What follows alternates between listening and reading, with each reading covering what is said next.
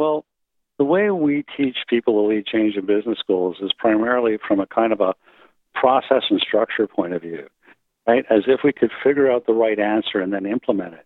But when you're dealing in a complex world, nobody knows what the right answer is. Welcome to the Inspire Podcast, where we examine what it takes to intentionally inspire. I'm your host, Bart, President and CEO of the Humphrey Group. And if you've ever asked yourself, how can you develop an authentic leadership presence? Or how can you tell stories that have people hanging off every word? Well, then this podcast is for you. And it's not just for executives. This is a podcast for anyone who wants to influence and inspire others in their work, but also in their life. My guest on today's episode of the Inspire Podcast is Gervase Bushe. And Gervase is a professor at the Beatty School of Business and Simon Fraser University in Vancouver. He's also an incredibly accomplished academic. He's an entrepreneur. He's an HR thought leader. So Gervase, welcome to the podcast. Thank you.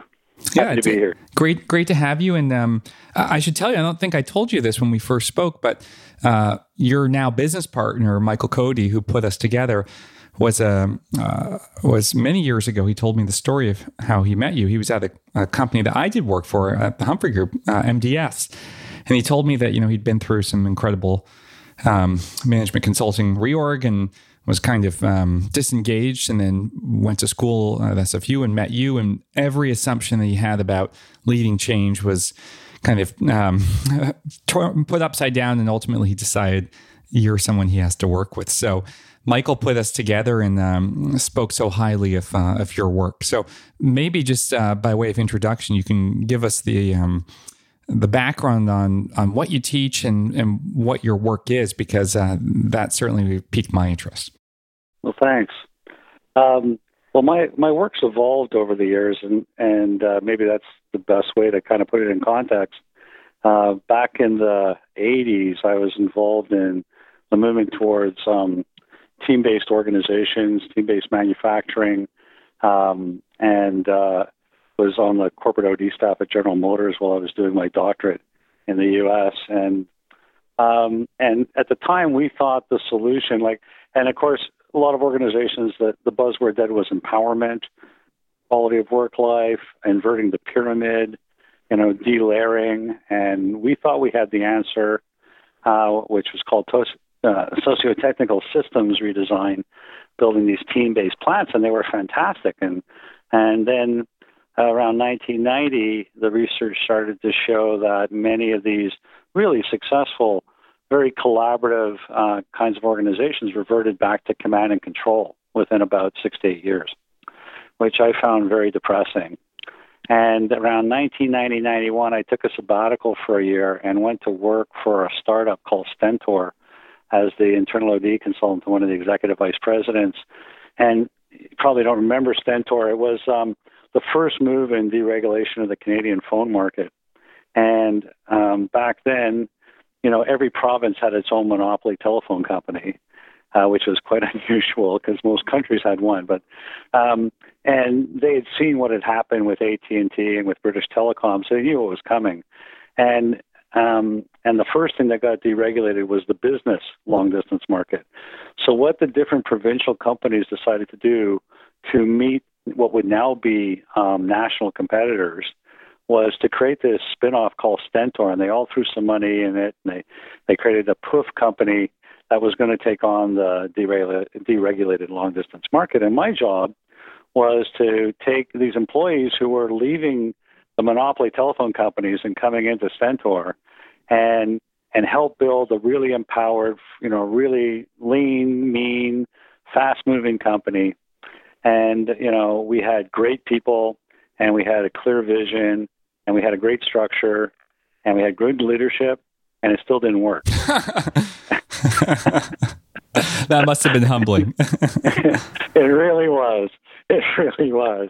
And I'm sitting there going, what the hell is going on, And one day I'm sitting in this meeting, and I realize what's going on in this meeting is that people are saying things, but as they're saying things, like I've got on my meeting face, and everybody. And the thing was, everybody desperately wanted to create a highly collaborative, empowered kind of organization. I was focused on the middles, and the boss was a highly collaborative boss. And people are sitting there, and everybody's nodding their head, and we're moving along. But as people are talking, I'm thinking, I don't quite agree with that, but I'll take that offline.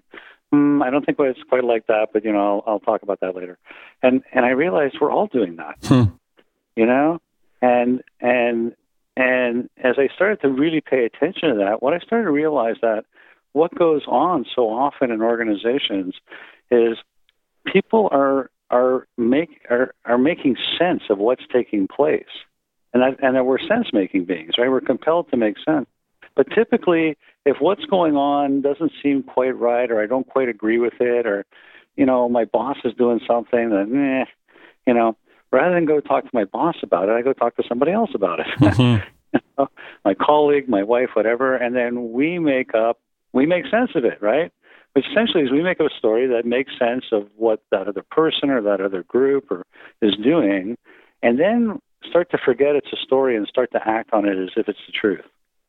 And I think what happens is, and this theory I developed was that the reason collaborative organizations fail over time is because the stories we make up tend to be worse than the reality. And because we don't check out those stories, then over time, the organization becomes more and more toxic.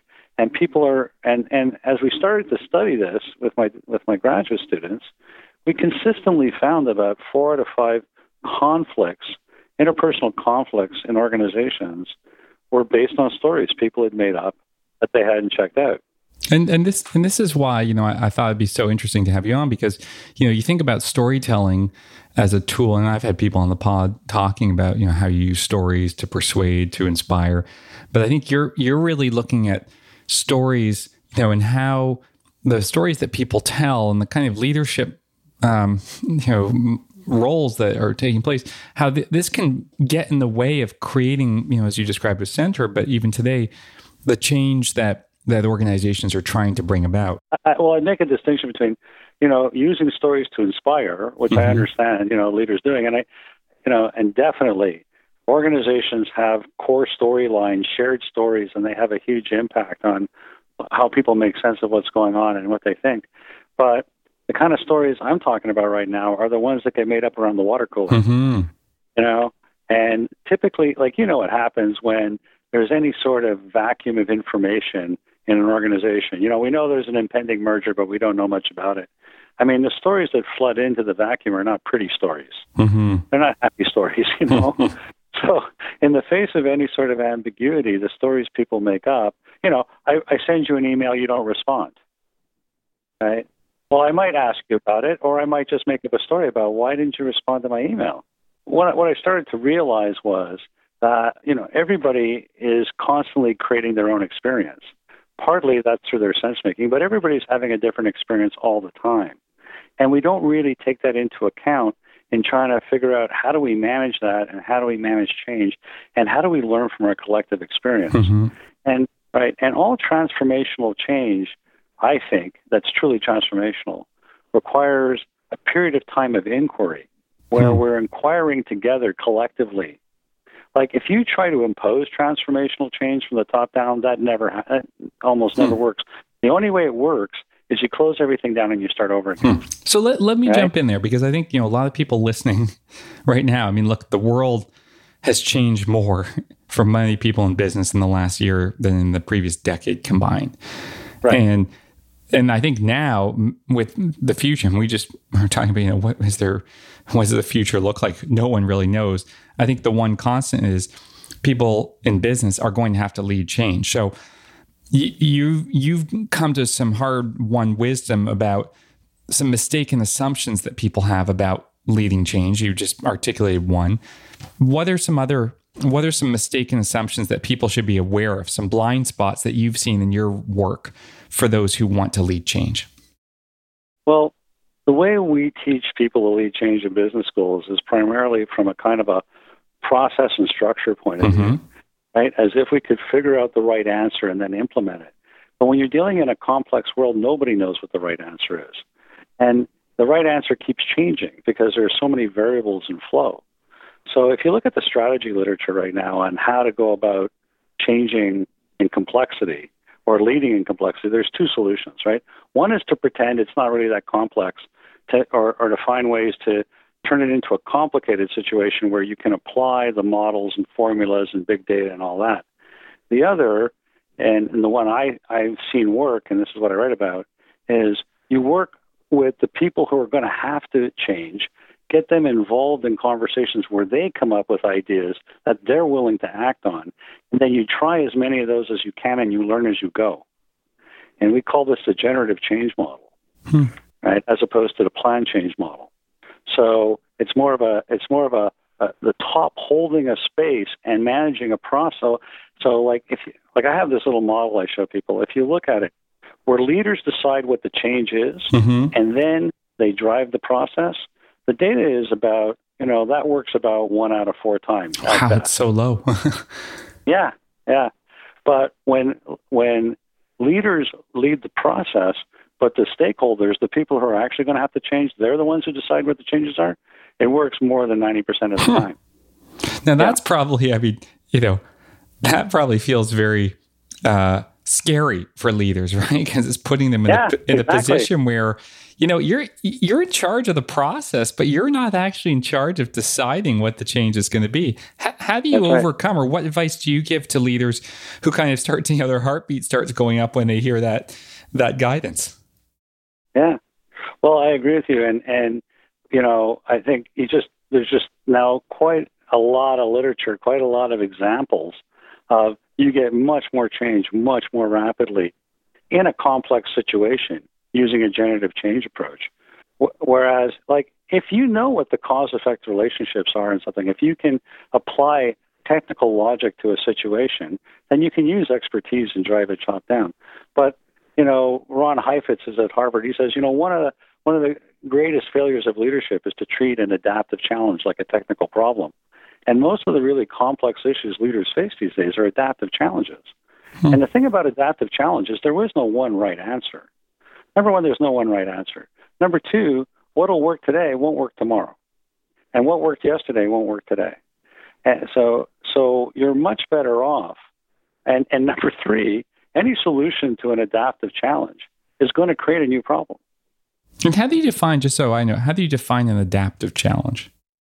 So an adaptive challenge is a situation where you've got a lot of moving parts, you've got a lot of complexity.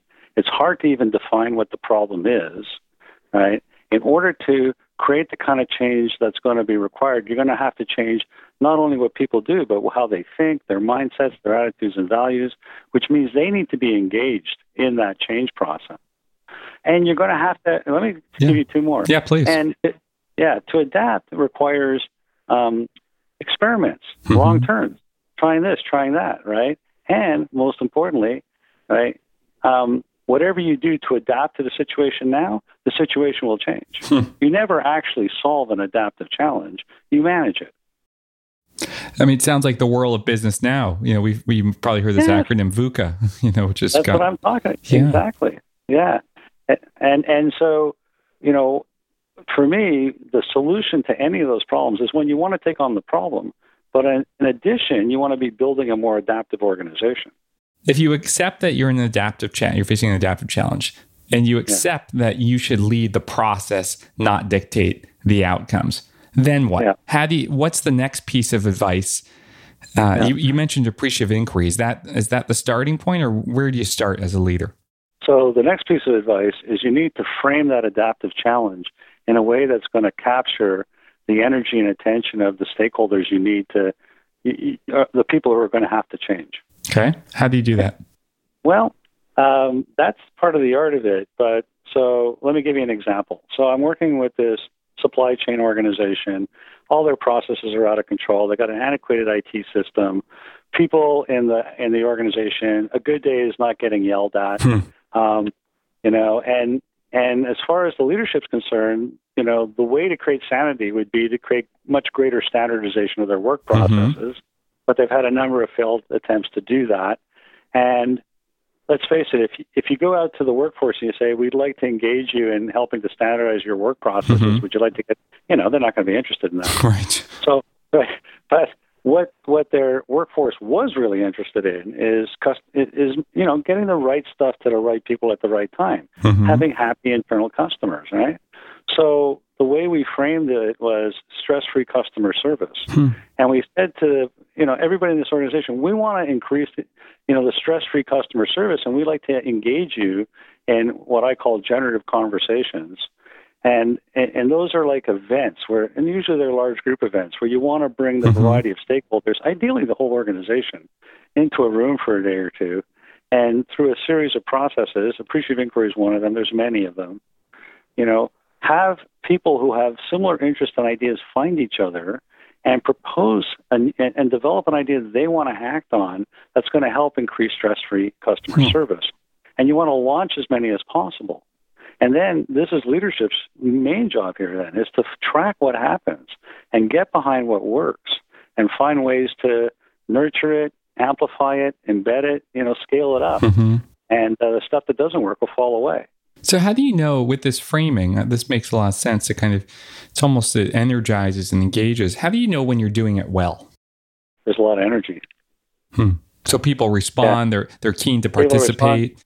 Yeah. They're keen to participate. You'll get a bunch of ideas come out of it. Things start to happen. And then, and what's really important is how you work what happens after these events, right? So, in the case of the stress-free customer service guys, one of the things, the first one, they had like 12 different pilot projects came out of a group of 60 people. Some of them were quick wins, but some of them were much more complex than any small group could manage. And they realized 4 of them had a lot of interdependencies and overlap, and they brought the leaders of those 4 groups together into kind of a design team to then run another event. And they and this involved unionized shop floor workers and warehouses and stuff, who decided that the best way to create stress-free customer service for a certain part of this organization was to reduce the turnaround time it took from the an order coming in from their regions into the warehouse from 3 days to 1. Which, first of all, the managers thought, like, what the hell, and then they ran this thing, and like at one point we had teams of warehouse guys, in hard hats and stuff, roaming around, pointing at stuff, building prototypes of how they could reorganize the warehouse to make this happen. And this is what will blow your mind. And they reduced turnaround time in 6 weeks. They went from 3 days to 1. I know. And now, in a typical plan change process, right? Like, at best, you bring people together and they would come up with ideas, and then you'd give them to management. Right. Right? And can you imagine what would happen 6 weeks later? Nothing. They'd still be talking about it. Exactly. Right. So it's really an inversion. I mean, it's really an inversion of traditional, as you said, you reference command and control, you reference, top-down leadership. It's about framing the opportunity and creating that engagement. And as you said, the sign is you see the excitement, you see the energy. And to manage transformational change, people have to care. They're not going to put the time and energy in something they don't care about. So once you get that caring, once they're energized, so you see the positives, the idea is framed, people are like keen to come. So you set up these sessions. What's the key to, making them work and having something good come of them? Because I imagine that's where, great ideas just kind of fall flat very often. Well, no, actually, if you've got a good purpose, you almost don't even have to run it. Like there's one of the methodologies is called open space, and basically what happens there is a large group of people assemble, and open space works really well when you've got something people really care about.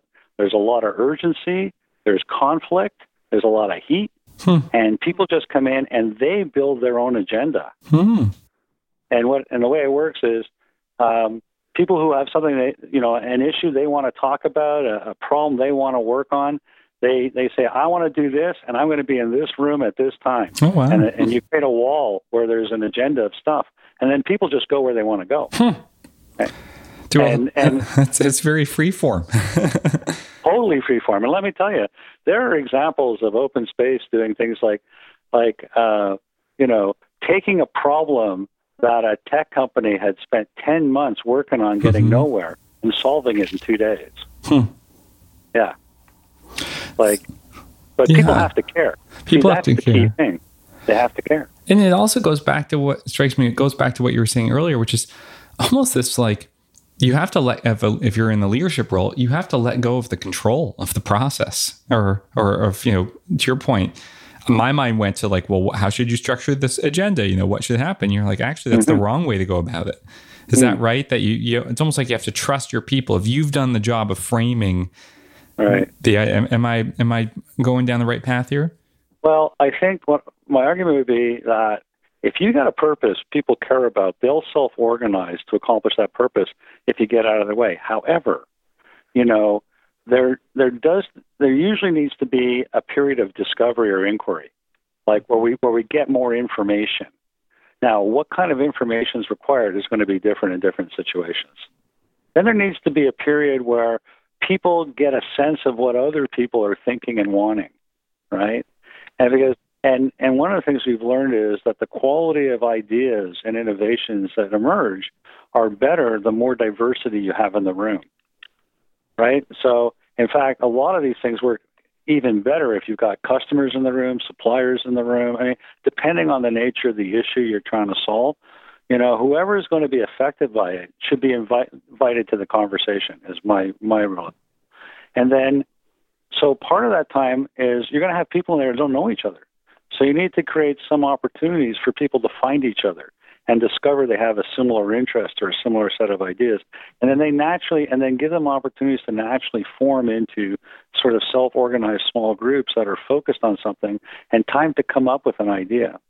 And then you want some kind of a launch. And what needs to happen at a launch is that people commit to do something and the leaders kind of praise and bless that. And it's not like they pick winners. It's more like allies sitting around a fire talking about how to take on the battle tomorrow.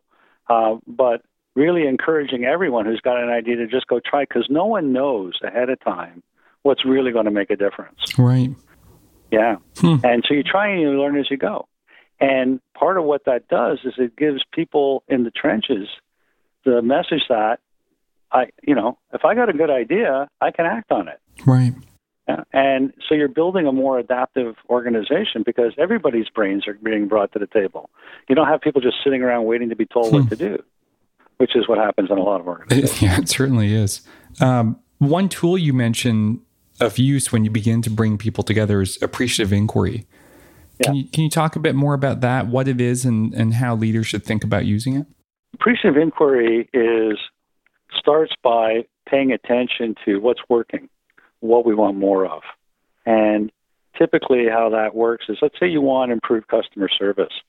So what you want to do is engage all the people who interact with customers in an inquiry where they look at, what's the best customer service I've ever had? And what was the nature of that? And people tell stories, and you use those stories about, peak experiences of customer service to do a kind of a discovery where we collectively start to map out what do we know about what great customer service is actually like because we've experienced it. And then you go from there and you do something where you collectively talk about if we were going to be an exceptionally fantastic customer service organization, what would we be like? And kind of develop a collective sense of what we really care about around here and what that would look like. And then you move into what's called design. And at that point then is you give people the opportunity to form into groups around the issues they want to work on, and they come up with their own solutions that they want to act on. And then you launch those. So it's helping people tell these stories of what was, what is, and what could be. And almost the richness of that creates the engagement. Yeah. And it really works well when you're working with stakeholders who come from different parts of an organization that are in conflict, or you're dealing with different organizations that don't have a sense of collective we, or like in a union management kind of situation where it's been tense in the past. Like any place where there's tension in the system and not a lot of sense of we, one of them, one of the amazing things that happens with appreciative inquiry is people inquire into what's really important and meaningful to them. They discover all this commonality.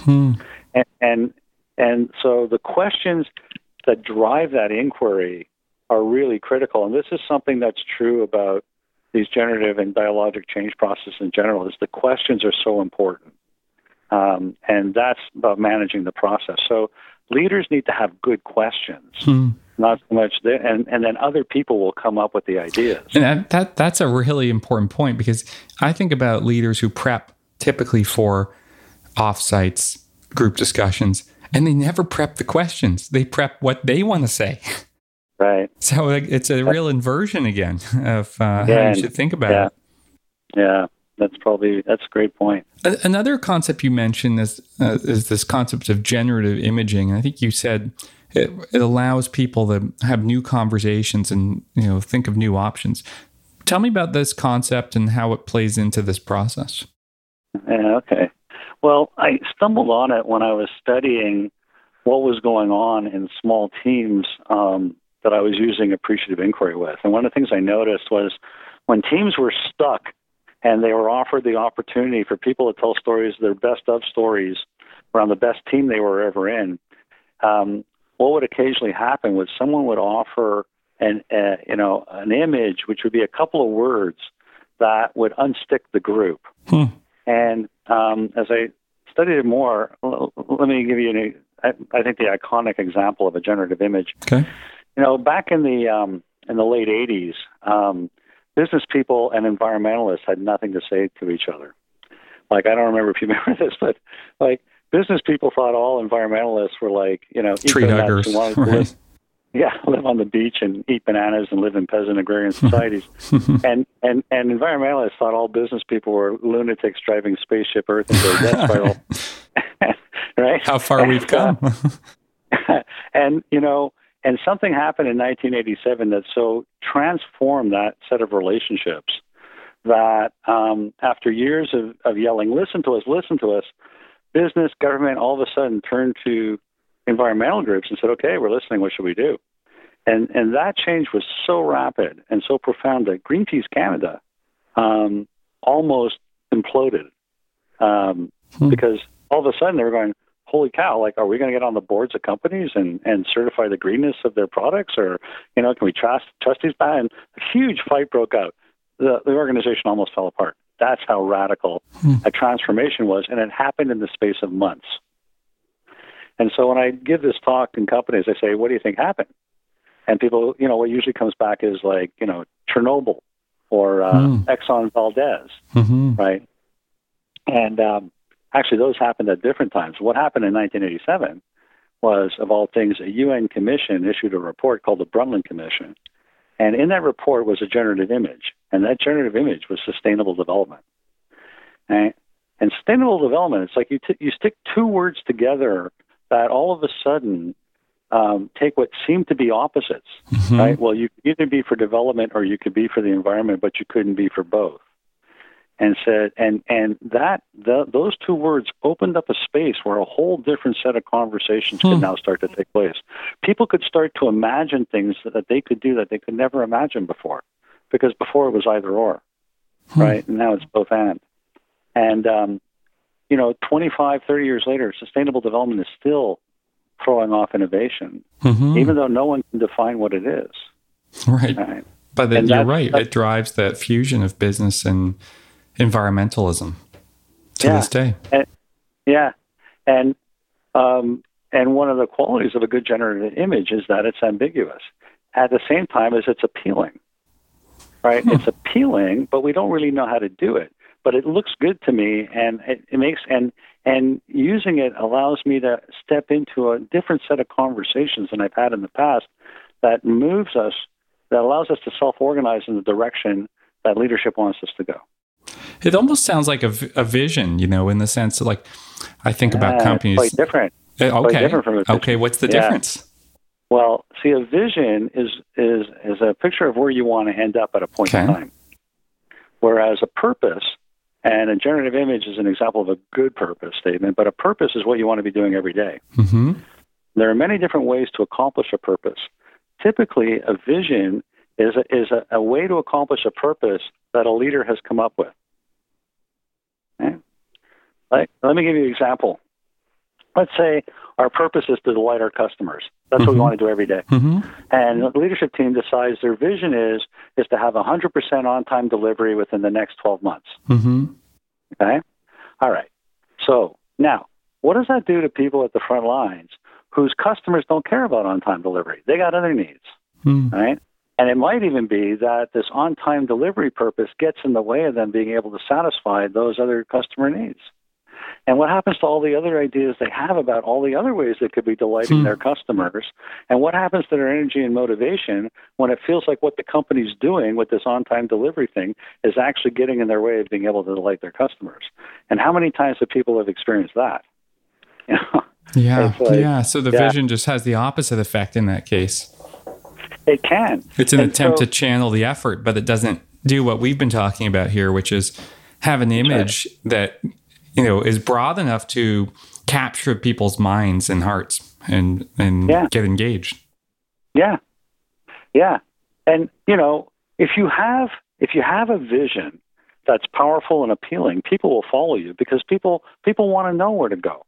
And one of the things that gets in the way of leaders being able to operate out of this generative space is that, to do that, they have to say, I don't know the answer, but I know the question, and I'm going to hold the space, and I'm going to invite you to engage in this question. And there's a certain percentage of people who don't like that.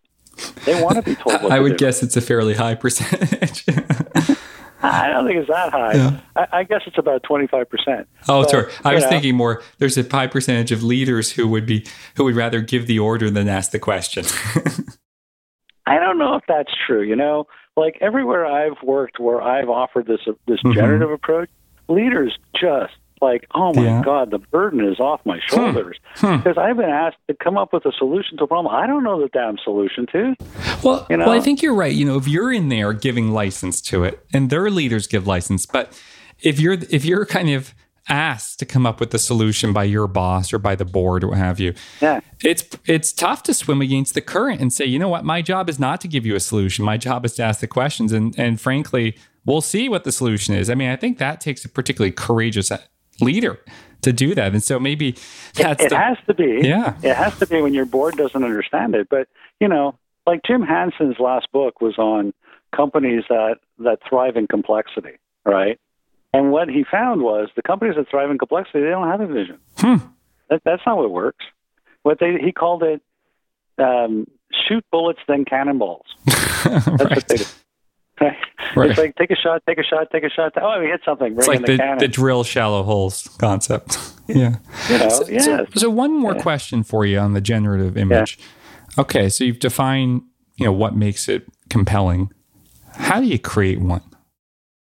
Oh, that's art. I mean, maybe we have a whole other podcast on that. If I had a formula for that, but I can tell you some great ones I've run into. Yeah, sure. And it usually you got to engage some of the stakeholders. First, you got to figure out what people care about, right?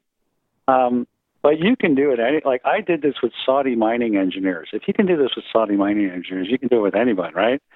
So they're trying to increase safety in their mining operations, and they've done all the usual things. They've gone out, they've checked out best practices, policies, and procedures. They're trying to drill these procedures down, but they're getting total resistance from their workforce because they experience these as all making their work more, harder. Like one guy was saying to me, like, I'm in the plant, and this guy's doing, put on your damn gloves. And the guy says, I have to go over there and get my gloves. I'm just going to pick up the box and move, So, and they're not moving the dial on their safety measures at all, and they're feeling a lot of pain. And so I taught them this technique, and you know what they came up with? No. Easy safety. Easy, I like it. So, and again, it kind of fits with the sustainable development. Two contrasting concepts knitted together. Sometimes it's two contrasting concepts. Well, let me give you another story. So, Monsanto, a lot of people don't like Monsanto. From a business story point of view, however, Monsanto is amazing, right? Like 15 years ago, it was a failing conglomerate with a lot of different little pieces that didn't make any sense to anybody. And they were like not doing well in any of the little businesses they were in, some agribusiness, some chemicals, some this and that. New CEO came in, looked at the variety of stuff in the mix, and said, you know what I think we need to do? I think we need to feed a hungry planet. Right?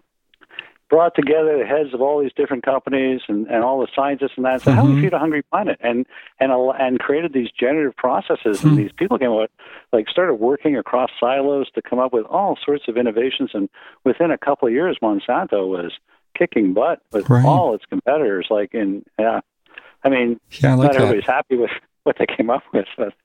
But the image, I understand the power of the image and to engage people, because as you said, it's broad enough and it's not a vision. I like it. And it's more like an idea of what's possible. Is that a fair way to describe it?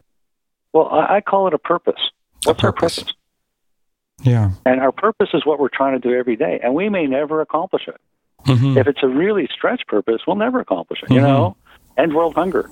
But it gives meaning to the work we do and an empowerment for people to come up with the ideas to do it. Yeah, we care about it. So you can have a purpose, and then is it when the people that work for you care about? Those are two separate questions, right? But if you put them together, then people will naturally do what needs to be done. You just have to get out of their way. That's a good final thought for leaders now. We are in a time of great change. What was the term you used again to describe the kinds of challenges and changes we're facing now? Adaptive challenges. We're facing adaptive challenges. Everyone listening is either leading through one or part of tackling one. And so, what I'm taking away from our conversation is really, first, to recognize that. Second, to understand as a leader, it's not your job. And in fact, you're going to be much less effective if you're prescribing the path. But third, your job is really to ask the questions and frame the ideas with the images that engage people in this challenges. Would you have I got it right? Follow up.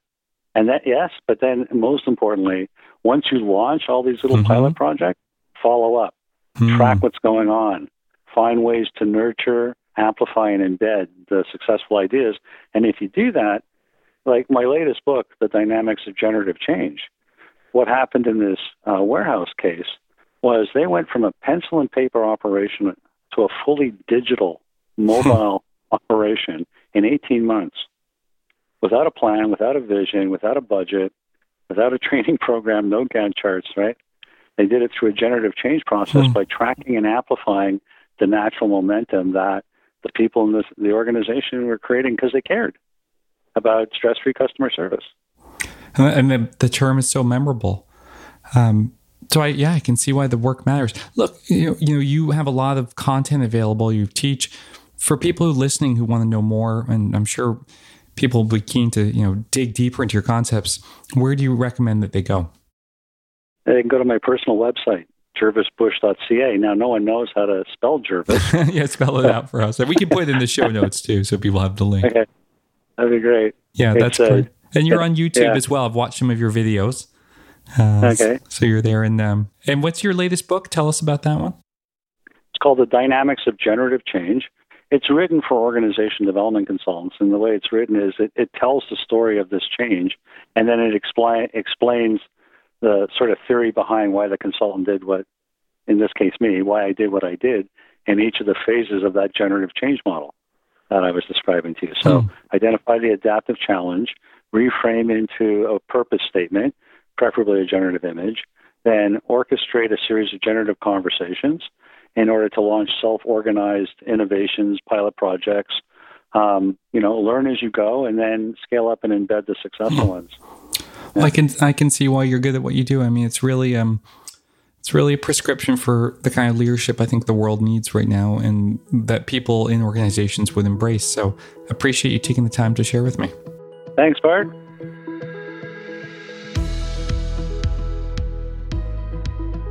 Hope you enjoyed that episode today.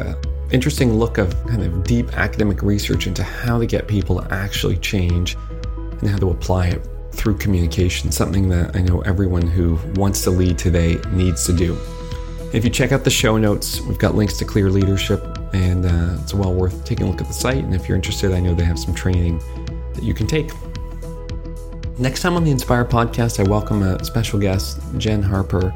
She's the founder of Cheekbone Beauty, which is a cosmetics brand. You may have seen it in stores like Sephora nationally. And what makes it special and what makes Jen's story so powerful is it's a brand designed to give visibility profile to Indigenous girls who have been often forgotten and underrepresented in beauty product lines. So Jen's story is quite remarkable. She had no background in cosmetics and beauty, none at all, and yet had a dream, literally, to create this business. And today it's a thriving business. So she joins me, shares her own story. It's a powerful testament to the power of belief in representation and an entrepreneurial belief in what a business can be. So tune in for that episode. And in the meantime, if you're enjoying the Inspire podcast, rate, review it. Really appreciate it. Helps the show get noticed. So until then, go forth and inspire.